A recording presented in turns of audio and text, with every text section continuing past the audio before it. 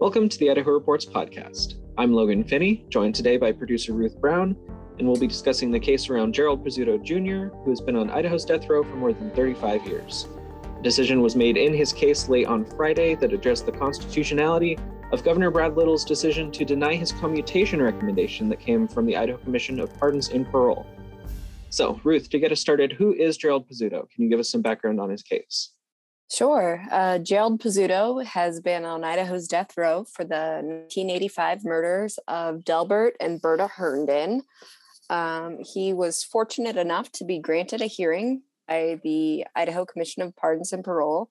And in December, the commission determined that they would recommend his sentence be commuted to life in prison without the possibility of parole. That recommendation came in a 4-3 vote. And it was largely an act of mercy due to the fact that Mr. Pizzuto is terminally ill. He has terminal cancer, a heart condition, several ongoing medical issues. They made clear in the recommendation that they did not doubt his guilt. So they do believe Mr. Pizzuto is guilty, but it was an act of mercy. They also had some concerns with Mr. Pizzuto's intellectual abilities. It is illegal in the state of Idaho to execute a person who is developmentally disabled. There is a statutory line at what is considered, I suppose, legally developmentally disabled, but the commission did have concerns as well. So it was kind of twofold. Long and short, in a 4-3 vote, they did recommend commutation. The governor, however, denied the recommendation. The governor denied the recommendation, saying, quote, "The severity of Pizzuto's brutal, senseless, and indiscriminate killing spree strongly warrants against commutation." So his attorneys wanted to fight that. Mr. Pizzuto's attorneys wanted to fight that. They felt that he, the governor, did not have the authority to deny what the commission recommended. And so at the federal level, we're somewhat familiar with things like presidential pardons, where the president will pardon someone of a federal crime. But because murders are typically prosecuted by states, this is actually an instance of Mr. Pizzuto's on death row at the state level. So it's in theory, it's the executive, being the governor, who has the ultimate say on giving out pardons, commutations, and clemency and things like that. So what are the arguments in this case that went before the Idaho County judge this month that specifically relates to the clemency power and the state constitution? It is a little complicated. Pizzuto's attorneys argue that Governor Little did not have the authority per the Idaho Constitution to deny the commission's recommendation. The governor arguably has the authority from Idaho Code, but he does not theoretically have the authority from the Idaho Constitution. The Constitution trumps any law the legislature may draft. What makes this case kind of convoluted is there was a 1986 amendment to the state constitution that was approved by voters regarding commutations. That amendment, approved by voters, did not specify that they would be giving commutation power to the governor. The amendment was to give legislators the ability to regulate the commission's power. I think it's worth note, all 7 commissioners are appointees of the governor. The Attorney General's office would argue that the commission did not make that recommendation under the impression that they had final say. He would argue the commission did this knowing that the governor would make the final decision. So that makes it messy. But I think the Capitol Habeas Unit, which of course, is defending Mr. Pizzuto, as they do all death row cases. They would say the people of Idaho have not given the governor the power to, quote, interfere in the commutation process. And they maintain that the court, the Idaho County Court, found that the governor acted illegally here. So I think the Attorney General's office and the Capitol Habeas Unit could go back and forth on this all day. But largely the takeaway is that Idaho Code says one thing, the Idaho Constitution says another thing. And Second Judicial District Judge Jay Gaskill flat out wrote in his opinion that was released on Friday that because the parole commission voted 4-3 to commute Pizzuto's sentences from death to life in prison without parole, that the Idaho Constitution, I guess taking into account that the Idaho Constitution does not provide the governor with the power of commutation, that means, in his opinion, that the current state of Mr. Pizzuto's death sentences are illegal. And theoretically, the commission's recommendation was not a recommendation, that it would have overturned the death sentences that he faces. So I think it'll be a long discussion. It'll definitely be appealed. It really gets into the weeds of legal definition. And it really gets into the weeds of the state constitution in a really interesting way, because we have this government board that is the Commission of Pardons and Parole. And Idaho, constitutionally, we have a lot of these weird boards that I think the Land Board is the most famous example of, where it's a group of various constitutional officers, a mix of the governor, the attorney general, secretary of state, superintendent of schools, et cetera. They make up a lot of these boards and configurations that were first set up during like territorial days or very early statehood. And then over time, we've amended the Constitution to create things like the State Tax Commission that now sits as the Board of Equalization instead of those constitutional officers. This constitutional amendment created the Commission of Pardons and Paroles that sits to consider these cases, whereas it used to be a board made up of the governor and a few other officers. So it's almost as if the governor were the chair of the board, and he had some authority to do things instead of, on the commission's behalf in old days. Under statute, the legislature has, for example, they changed the name of the commission. It used to be a board and now it's a commission. That's one of the small changes, but the defense would argue that voters were not under the impression that the governor would have final say.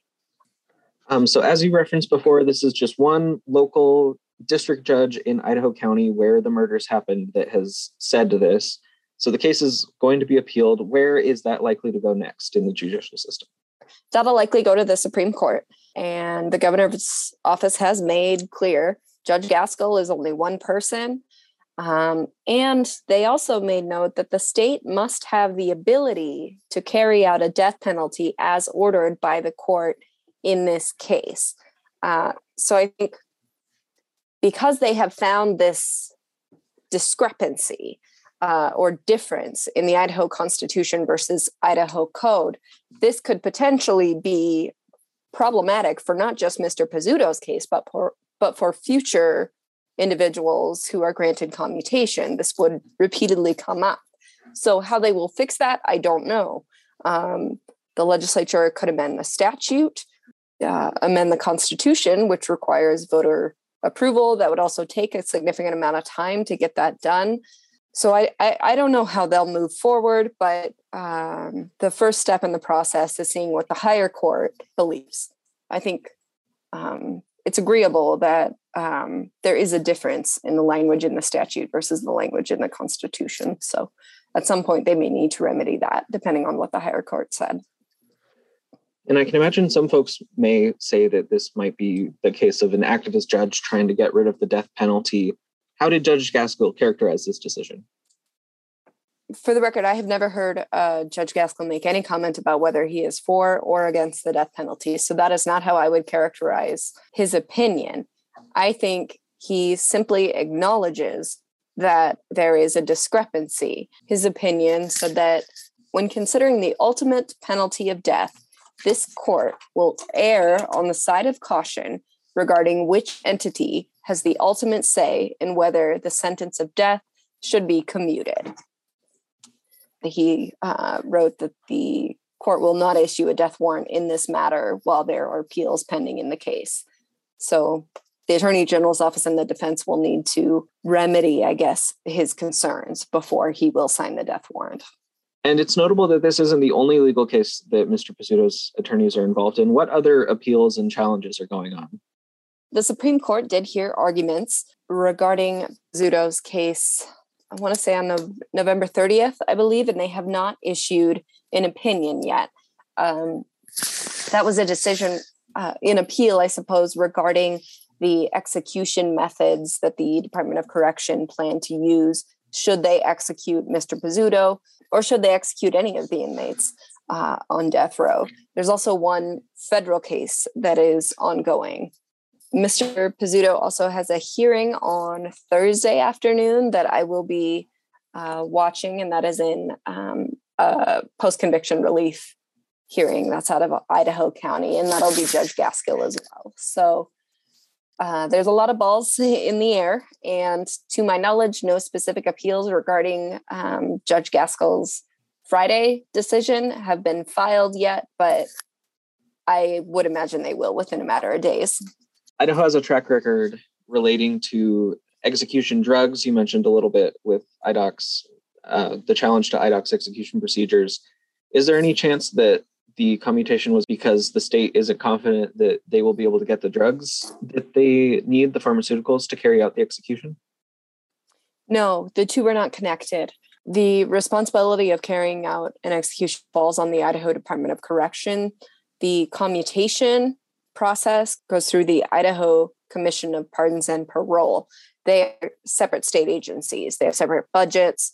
And again, the commissioners, the 7 commissioners that vote on whether to grant a commutation recommendation, are appointed by the governor. They are not Department of Correction employees. So the two are not connected. I have, in recent history, asked the Department of Correction whether they are prepared, because, of course, in June, we thought Mr. Pizzuto's execution was going to move forward. And I asked them about the execution chemicals, drugs they plan to use, and they did not disclose that information. So I think defense attorneys and reporters alike are concerned about where those chemicals are going to come from, largely in part because it is getting harder and harder to obtain chemicals used in lethal injection execution, in part because you can't just have a doctor prescribe it. Doctors take a Hippocratic oath to do no harm, so they would not theoretically be able to legally prescribe a drug that they know is going to be used to end a human life. I could go on for hours about the lawsuit that came out after Idaho executed Mr. Rhodes and Mr. Levitt regarding some of the unusual or unexpected ways that the Department of Correction obtained the chemicals used in those men's executions. But I think what matters is that today we still do not know where the Department of Correction obtained the chemicals it plans to use in Mr. Pizzuto's execution. And I don't know that they tell the man on death row himself. And so there's questions around, should he know? Should he have the right to know what you're killing him with? But for now, that's not an issue because the execution's been briefly stayed, and Judge Gaskill will not sign a death warrant until appeals have finalized. I think, if nothing else, this has bought Mr. Pizzuto some time. We are recording this late on Tuesday. You will be covering the next hearing that's coming up on Thursday afternoon. We'll have all of those details on the Idaho Reports blog. Ruth Brown, thank you so much for joining me. Of course. Presentation of Idaho Reports on Idaho Public Television is made possible through the generous support of the Laura Moore Cunningham Foundation, committed to fulfilling the Moore and Bettis family legacy of building the great state of Idaho, by the Friends of Idaho Public Television, and by the Corporation for Public Broadcasting. Hi, I'm Marcia Franklin, the producer and host of Dialogue. For more than 25 years, we've been bringing you conversations that matter. More than 150 of those conversations are with writers, and now you can take them with you wherever you go, while you're walking, around the house, or in the car. Just search for Dialogue with Marcia Franklin on Apple Podcasts and other podcast platforms, and remember to subscribe so that new shows download automatically. Enjoy.